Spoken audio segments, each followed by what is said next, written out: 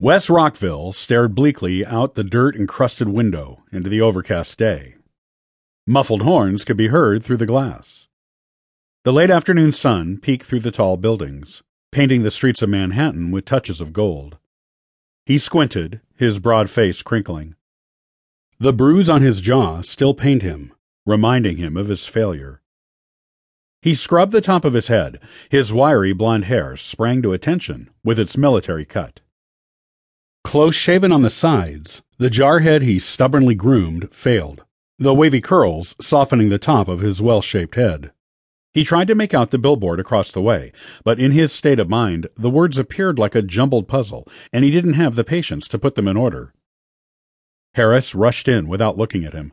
His white shirt was wrinkled, and he had sweat rings under his armpits. His bald head reflected the dull lighting. His deep-set eyes were shaded by iron-gray eyebrows that grew comically outward like a ledge. The older man threw his files with disgust onto the cluttered desk, his deep voice growling, "Gone!" Blue eyes met blue eyes. Wes looked down before his superior continued, his large shoulders hunching in despair. His 6'3" frame slid low in the seat. 3 years at the state police level. "Do we have to do this?" Wes mumbled. "Quiet," Harris ordered. "You passed all written tests." "We know this," Wes responded sulkily. "Is that a whine, Rockville? As I was saying, you were cherry-picked for this department, the youngest recruit. I personally vouch for you." Harris leaned forward, his hairy knuckles pressed on the messy stacks of reports on the desk. "It was too soon. I should have left you in the office, but I wanted to avoid putting you where there was excessive paperwork. It's that reading thing. It always holds you back." "That was disclosed on my application," Wes said coldly. "It's not an issue, sir. I have mastered my disability." "That may be true, but I feel that I rushed you. This is an elite agency. Only the best are recruited," Harris said, more to himself than to the younger man. "Are you saying that I don't measure up with the rest of your team?" Wes asked. "You put me in a terrible position. My own reputation has been brought under scrutiny." "I'm sorry," Wes said, his voice low. "You're sorry," Harris yelled, the purple vein bulging on his pale forehead. Wes stared at it with fascination. "See something interesting? Look at my face.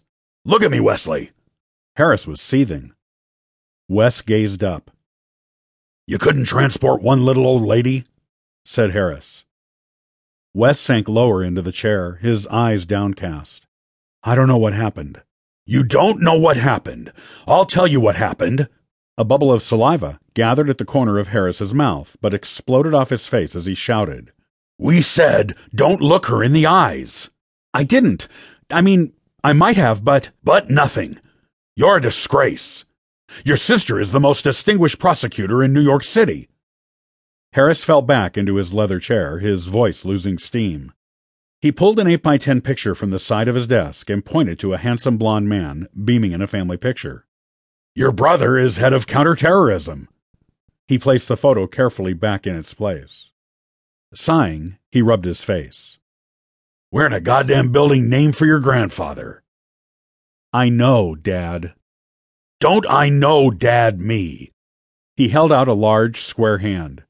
"You have placed my ass on the line with your incompetence. Don't expect any special treatment." "I'm not expecting to be treated any differently than anybody else." Wes bit back the rest of his response. It would be nice not to be picked on because of his circumstances either. "You know, I tolerated the episode with the goat." Wes fought the grin that tugged at his lips. "Oh, you think that's funny? Your mother didn't think so." Getting him into the dorm was a lot harder than getting him out. Harris shook his head. "This never happened with your brother." Wes looked away, the smile fading from his face. Here it comes, he thought. The comparisons with Andrew. Good old Andy, boy wonder, top of his class, unbeatable athlete. No matter how hard he worked, he never needed a shave. Every hair was always in place. His teeth were so white, they gleamed in the dark. Resentment filled Wes's gut as his face heated with shame. In truth, Andrew never competed with him. He didn't have to. All he had to do was show up. Wes gave up trying to meet Andy's bar years ago.